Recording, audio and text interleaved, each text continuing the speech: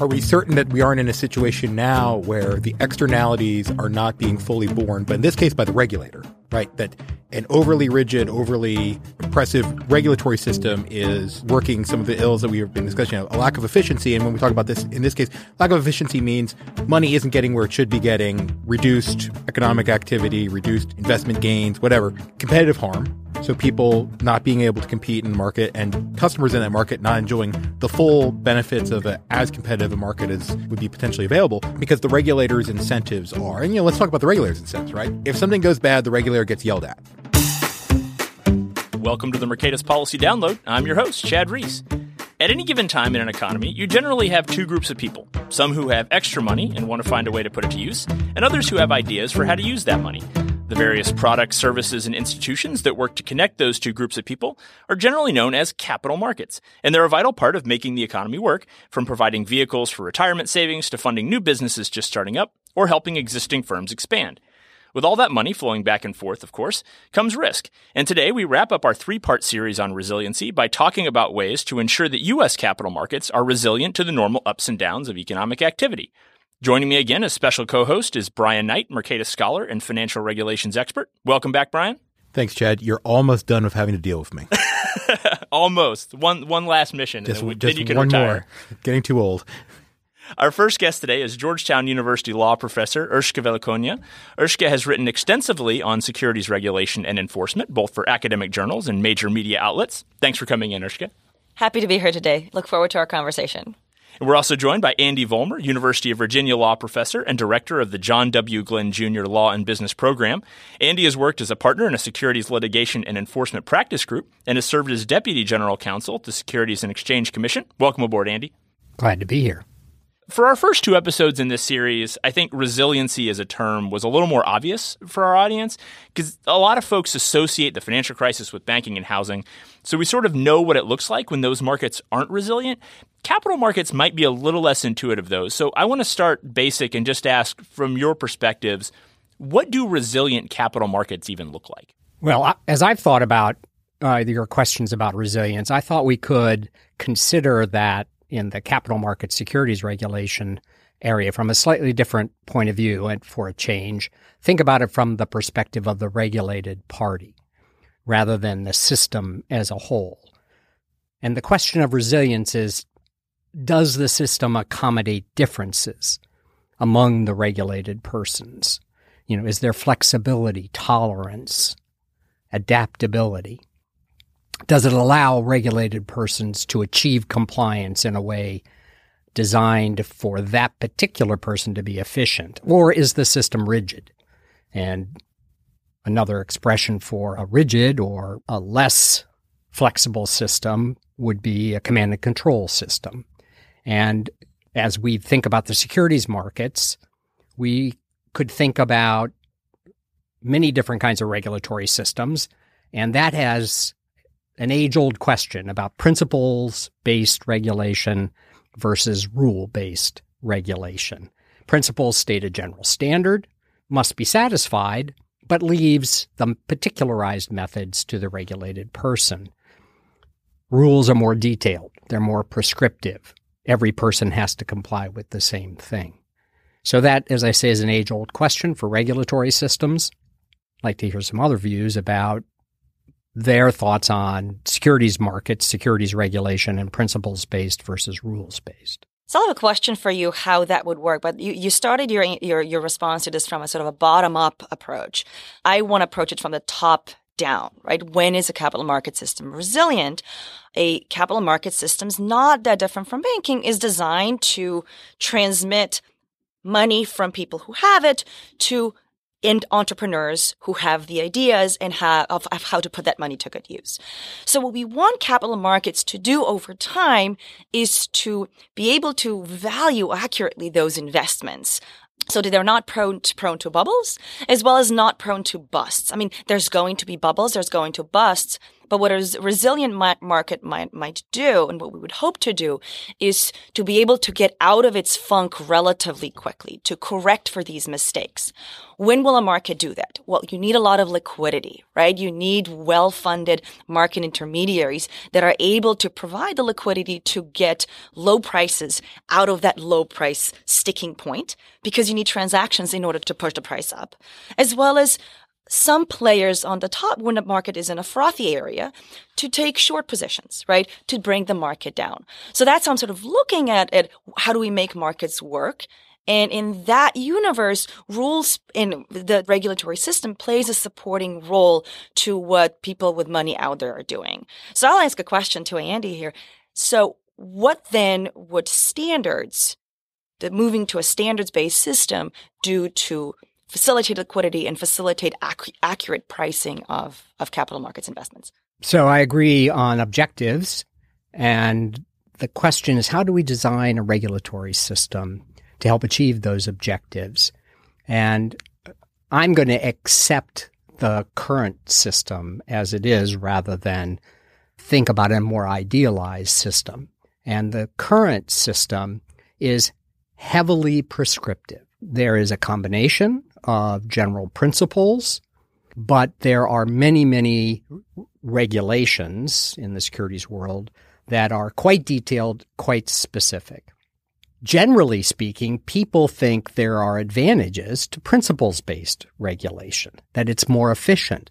So in terms of Erska's question, it would be we should try to define objectives of the regulatory system, and then we have to think about more detailed regulatory implementation methods. And I think a lot of people would say we'd like principles because that allows each individual person who needs to comply with the system, whether it's a disclosure obligation or in our system we have many, many market participants who are heavily regulated, and often that's where you see a combination of general principles and detailed rules. We'd like each of them to have the flexibility and adaptability for their own particular business. Do we? Oh, so that's let me ask you more why. efficient. So here's why would do we really want people to essentially write the rules for themselves, right? One thing that we want a market to do is to price accurately. The system of mandatory disclosure, let me start with that one, right? All public companies are required to report and audit their financials once a year, report quarterly earnings, and so on and so forth. There's detailed rules, and that's exactly as Andy described them, on what has to be reported and the format in which it has to be reported. And the goal of that system is so that investors can actually compare investments across firms and have some benchmarks for that. If and when firms are allowed to come up with their own reporting systems, I'll think back to Groupon that had back in 2010, 2011, a way to value their earnings and revenues that was completely arbitrary and made them look better than they would otherwise look. And as a result of the going public process, the SEC pushed back. They had to correct those disclosures to make them to bring them down to earth and actually make them comparable to companies like Groupon to allow for more accurate pricing. So that's why that's why I interpreted. I think by and large, people do accept that principles-based regulation is a more efficient way of achieving regulatory goals. But I think we need to maybe go a couple layers deeper, because if we want to talk about the disclosure system, the question about the level of detail of disclosure obligations versus general principles, you can't deal at a very high general level. So, of course, you want comparability. That's one of the objectives of a mandatory disclosure system. Ultimately, the goal is price discovery and liquidity, anti-fraud. So those are certainly some of the objectives. But there are, without trying to defend a principles-based system, because in the end, I in fact object to a principles-based system. But I do think by and large they're accepted as a better way to get at things, because you allow individuals to make decisions within certain boundaries, which are important for the law to set up. But the difficulty with detailed rule systems, especially on disclosure, is that you develop a rigid system that does not accommodate differences from regulated person to regulated person. And you've taken the choice away from many, many individuals and given the choice about what information must be disclosed to a centralized government agency. Might have some expertise in some things, but in fact, in our system, the SEC does not have a great deal of expertise in what information is important to investors for particular companies or particular industry segments. So I think you have to be very leery about that is truly a command and control system. So if I could just hop in here for a second, because I want to sort of spin this question a little, or spin this line of inquiry a little bit differently, because I mean, I think both of your points are well taken. But a recurring theme in the regulation trilogy is like how confident you are in the regulator to get it right dictates which path you go down. You know, we talked about this in banking, where whether or not you like flexible capital standards largely comes down to how good do you think the Fed is at setting targets. If you think they're good, flexible capital standards are great. If you think they're bad, they're not so good. So, you know, this does prompt the question of like, how good is the SEC at figuring out what disclosure is really valuable and important for any given firm or for the market as a whole, right? Because, you know, you may be willing to accept some inefficiencies at the margins if it's generally better for the market as a whole. So I say they're not very good. And I say that the system has developed so that so let's stay on disclosure, although I don't want us to forget the other area of regulation I mentioned, which is there's extensive and detailed regulation of many, many market participants. What do I mean by that? Broker-dealers are a leading example, investment advisors, transfer agents. There are many, many people who participate in the markets as professionals who are highly regulated by the SEC. But let's stay on disclosure for a moment. And I think that one can raise important questions about the SEC's ability to define the kind of information that specific companies or industry segments ought to be disclosing. There's probably not much dispute at a higher level of generality. You can identify broad areas of concern to investors. We're trying to help them make investment decisions, and we're trying to do better. Keep in mind, love to hear Urshka on this, we're trying to do better than a voluntary disclosure system. I know the premise of our current system is that voluntary disclosures are suboptimal. Therefore, we have to come in with a mandatory disclosure system. And there are a variety of external additional benefits that come from a mandatory disclosure system. But as you go deeper and deeper into the mandatory disclosure items, which are captured in a thing called Regulation SK, you would be appalled at the specificity, the particularity that the SEC has used in the mandatory disclosure system. I'm suggesting that has become too difficult to deal with, too extensive, too burdensome. And I don't think the SEC brings the necessary level of expertise at that level of detail. They do at higher levels of generality.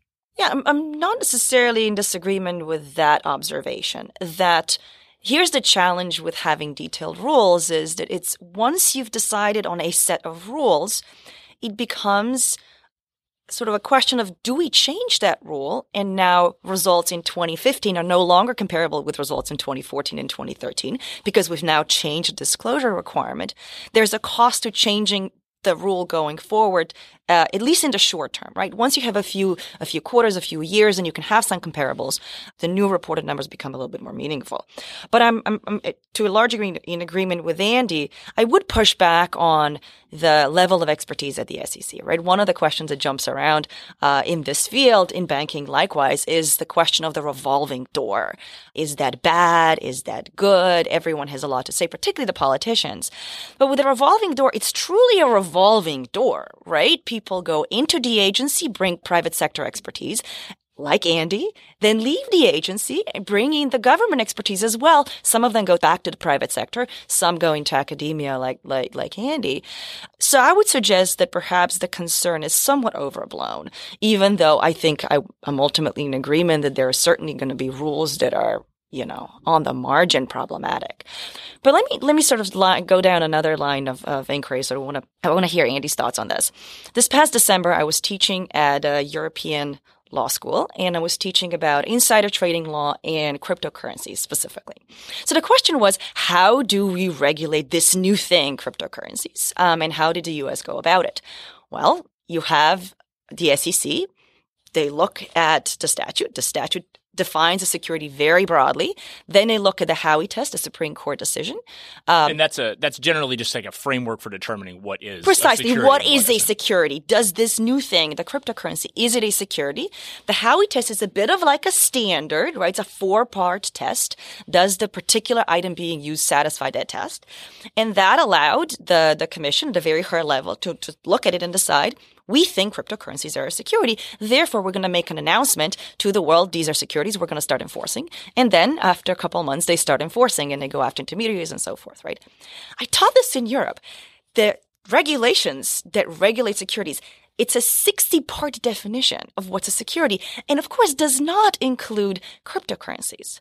So I would suggest that our securities regulation, despite having lots of detailed rules, in certain areas is actually already quite flexible and standard-based. And the flip side of standards is it also gives the regulator more discretion to enforce to a considerable degree. I want to add on something to that because I think we're going this direction anyway, but sort of I asked already kind of what does a resilient capital market system look like? I want to tag on to whatever response you've got coming, Andy, and then also hear Brian and Urshka's thoughts. Does the U.S. have a resilient capital market system? If not, where is there room for improvement? If so, and maybe this is part of the answer you just gave, Urshka, what makes it resilient? Well, I'd like to save that maybe for our closing segment. Anything that keeps people listening to the podcast through to the end. So that's fine with me. And if we wait long enough, maybe we can avoid the question. So the definition of a security is a tricky question, I think. The Howey test has been used successfully for 50 years or more. It is a set of general standards. It's got some factors to look at, or it's actually a 4-part test. Which I imagine standards you're thinking of likewise would have to give some meat to the bones. Typically, a principles-based approach has to have a starting point, right. Has to have the definition of some sort of objective for the regulated person. I think the Howey test has stood the test of time reasonably well. I don't think it's great with cryptocurrencies. So I think it tends to be mechanically applied to cryptocurrencies, and that the way courts have used it by and large has worked pretty well, even though mechanical. But I don't think that it's the ultimate way to determine how to capture instruments to be regulated the way the federal securities laws regulate. I think so, and I think cryptocurrencies are at least one good example. And I don't pretend to be an expert about cryptocurrencies. At least everyone else does. I was going to say, you're the only person who doesn't pretend. Well, maybe Urshka is. I am not. But my reaction is that trying to apply the federal securities laws to cryptocurrencies is not the right outcome. That's not the set of concerns which Urshka identified at the very beginning, which I agree with to a very large extent, is not our set of concerns with cryptocurrencies. So we want to force cryptocurrencies into some existing regulatory body and system, and securities looks good. It's one alternative, but I think ultimately Howey's failed us on that. I don't think the SEC's analysis is particularly persuasive, but it's not wholly unreasonable either. It is an example of general principles being applied, but the difficulty ultimately with general principles is what Urshka hinted at, and that is, in the end, when you have principles-based regulation combined with an aggressive adversarial enforcement mechanism. Principles-based regulation boomerangs. It backfires, and it hurts regulated parties. It causes unfairness, and that's essentially for this reason. The whole point of a principles-based rule, and by the way, there are many of them, there are some in the disclosure area, but quite often you'll see for regulated persons, that is, persons who must register, like broker-dealers, they'll have a variety of requirements that tell them that they have to develop a compliance program or policies and procedures that are reasonably designed, tailored to their individual business to prevent and detect certain kinds of problems. For example, insider trading. That's a classic example. It's in the statutes. The difficulty is a person, like a broker-dealer, will develop a compliance program in good faith, try to tailor it to their individual business. This is the efficiency part of what I've been talking about. That all is like a good thing, implemented in good faith. And then what happens? A problem occurs. The next thing that happens is the SEC comes in to investigate and they sue. Their position is the compliance system was never reasonable. Because it failed, right? How could it be? It just failed. Every fail-safe system is unreasonable after Precisely. the problem, right? So rather than having the agency engage in a good faith evaluation of whether the compliance system was reasonably designed for that person's business to address particularized risks, they conclude, and they have the ability to conclude, that you failed to meet the general principle. And the general principle, therefore, gives the regulator enormous discretion to conclude that the regulated persons have not met the standard because it's not particularized and detailed. Now, there are a bunch of harms that follow from that. I think you lose efficiency, but the other and I think you cause unfairness in the system.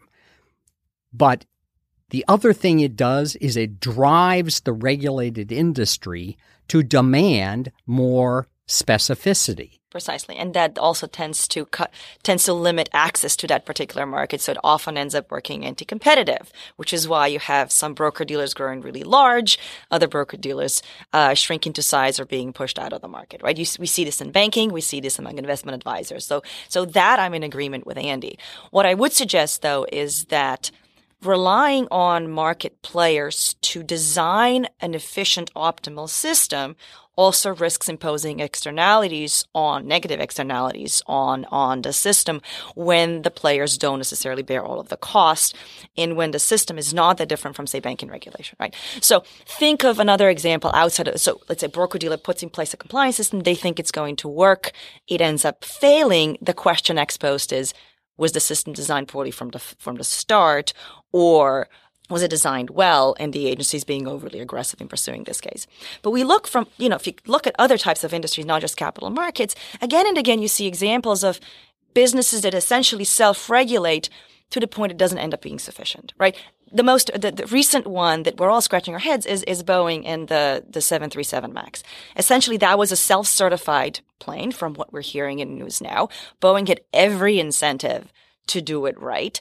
But there was a push from the market to keep the costs low, make the retraining very quick, and it resulted in the mess where we are now. So that would be my concern with shifting the decision to just the regulated parties without any intervention from the SEC, without any way to push back and assess the quality of that. Before the fact or after the fact, we risk bringing the whole system down to a much lower level of compliance, reducing the efficiencies you're talking about. To push back a little bit on that, I guess, are we certain that we aren't in a situation now where the externalities are not being fully borne, but in this case by the regulator, right? That an overly rigid, overly oppressive regulatory system is working some of the ills that we have been discussing, a lack of efficiency. And when we talk about this, in this case, lack of efficiency means money isn't getting where it should be getting, reduced economic activity, reduced investment gains, whatever, competitive harm. So people not being able to compete in the market and customers in that market not enjoying the full benefits of as competitive a market as would be potentially available because the regulator's incentives are, and let's talk about the regulator's incentives, right? If something goes bad, the regulator gets yelled at. The regulator doesn't get yelled at for like, oh, we think we're leaving, a quarter point of GDP growth on the table, SEC, get your head in the game. And so I wonder, I think your point is very well taken about the externality model. I just don't think that the government regulatory system is immune from that either. And there may be a question as to whether it's not an either or, whether there is some sort of midpoint that might be viable, or whether the costs of what the costs of the system you're worried about versus the cost of the system we have are, which again, it's hard. And the other thing that I wanted to flag is, we're debating the expertise of the SEC. And, as I understand, full disclosure, my wife works at the SEC and my old boss works at the SEC. Right. So, So be careful what you say. Be careful. I mean, Right. all love for the SEC. But my understanding is that they're primarily staffed with lawyers, some economists, some accountants. Increasingly economists and accountants, Right. but yes. But what seems to be missing, that would seem to be relevant here, are like investment bankers, right? Because if you're talking about, well, what type of information is necessary for investors and all of that stuff, maybe as part of the expertise mix, they should have some more folks there who can, or have experience and education on that front. Because as a lawyer myself, we tend to be risk averse. By nature, we tend to be risk averse. By training, we tend to be risk averse. And so, if what your model is avoid risk at all costs and avoid the risks we can easily identify, like grandma getting defrauded, which is a very real, very important risk. Very hard to avoid, actually. Yeah. But not avoid a loss of economic activity that leads to lower incomes for, young people broadly for the next 20 years. It's not that the incentives as they are wrong per se. They're just incomplete. I want to pivot from that and see if I can take another stab at railroading you guys into answering my question that I had earlier that you've so expertly avoided, which is, and I'll put it a slightly different way. So imagine I get out of here and in comes maybe a regulator, a senator, and a member of Congress. And they all walk into a bar? They all walk into a bar and they say, you guys are the experts. We're all in agreement. We want a resilient system that's not going to fold at the first sign of economic distress. It seems like there's some general agreement about this idea of principles-based regulation, although some disagreement on how you actually implement it and how far you can go with it.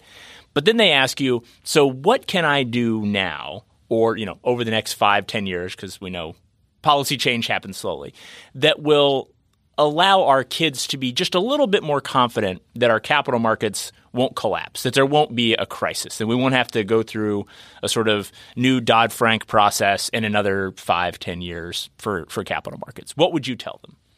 And I recognize that's a totally unfair question that requires many, many books and policy papers.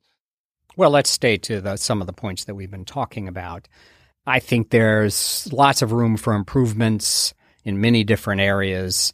And in the disclosure area that we've been talking about, I think that the right level of reform would be something along the following.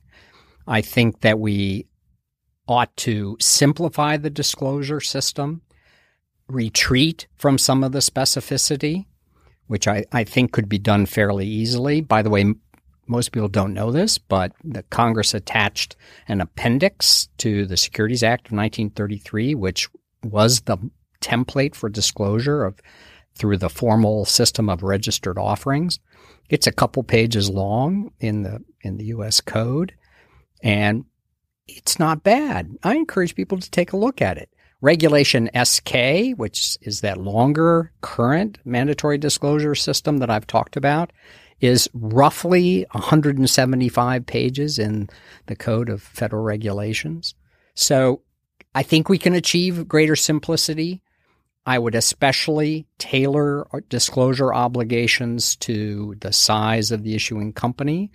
So smaller set of disclosure obligations for small companies, sort of have a middle tier, and for those wedded to our current system, which is quite extensive, you could apply that to the very largest companies listed on exchanges.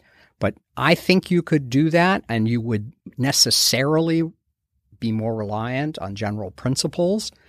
So then you have to do something about the enforcement system at the SEC, which is what I've spent lots of years thinking about, and there are no easy answers to it.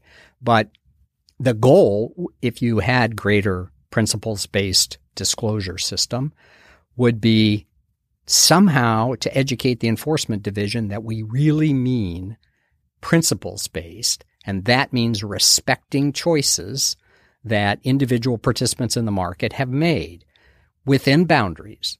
And the difficulty is always in the application. So that's one minor set of reforms I think we could think about hard.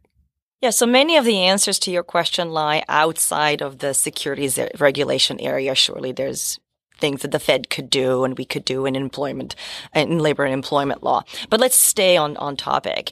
I'm not in disagreement with Andy. What I would suggest to do is actually fund the regulator better so that they actually have the capacity to talk and examine, shall we say, the market players, the intermediaries, and so forth more frequently on a more regular basis so that they can have this ongoing conversation rather than have to fix problem after the fact, after they've arose, right? Currently, the SEC examines investment advisors. That the division has shrunk somewhat over the last couple of years as a result of the hiring freeze. People have left the division. Some people have been redeployed in other parts. So as hard as they tried, they can examine only about 15% of investment advisors per year. They have an algorithm that tells them which are likely to be more high risk and less high risk. But the truth still is they can only talk to so many, they can only examine so many. So to the extent we want to prevent crises, we want stable markets, perhaps what we want to do is facilitate this sort of ongoing conversation for the SEC staff with the regulator entities rather than having to rely on enforcement to a great degree. And I think there you do actually need to put more money in that place. So another persistent question that we need to think hard about is the balance between prudential regulation, which the banking regulators insist they apply. Probably banks disagree, but versus a much more adversarial system. So even in the examination function at the SEC, it is viewed very antagonistically and as a belligerent effort from the SEC. Well, I feel like those responses have almost queued up. I almost feel obligated. I got to bring you guys back on in the future just to talk about securities enforcement. That can be an entirely different episode because unfortunately, time does fly when you're talking about securities law, and we are just about out of time. I do want to give our listeners a chance, since we clearly did not get to everything within the capital market space today, just an opportunity to follow up. If you guys have any recent work you've done or any kind of websites, Twitter accounts like that you'd like to share, this is a great opportunity to kind of promote your work and let our listeners know about it. Like all faculty at U.S. law schools, I have a faculty webpage where it lists my phone number, it lists my email. That's the best way to contact me at Georgetown. I've been working on securities enforcement for years now. I have a paper coming up on the impact of the Supreme Court's decision in Kokesh that capped disgorgement to 5 years before the SEC filed suit. I have that coming out soon, so come back to my page in a few days, and hopefully it'll be posted by then. It's a similar for me. I have, so there's a faculty list at the University of Virginia Law School, and also you can look. I try to post things on my page. I guess it's called a page at the SSRN, Social Science Research Network. So those are and I'm sure Erska has That's a great too. resource for all sorts of academic work in this space, finance and capital markets. Mercatus.org/Brian, I think -Knight, or, you can go to the Scholar page and you can find my stuff as well as my contact information. Sounds good. And as always, you can find me on Twitter at Chad M. Reese or email me at creese@mercatus.gmu.edu with any questions, comments, or episode ideas. Thanks to our guests for joining us and providing their expertise. Brian, thanks for your excellent co-hosting services for one last ride. It was a pleasure. An honor serving with you, sir. Stick around for What's on Tap coming up in just a few minutes. And until then, we'll see you next time.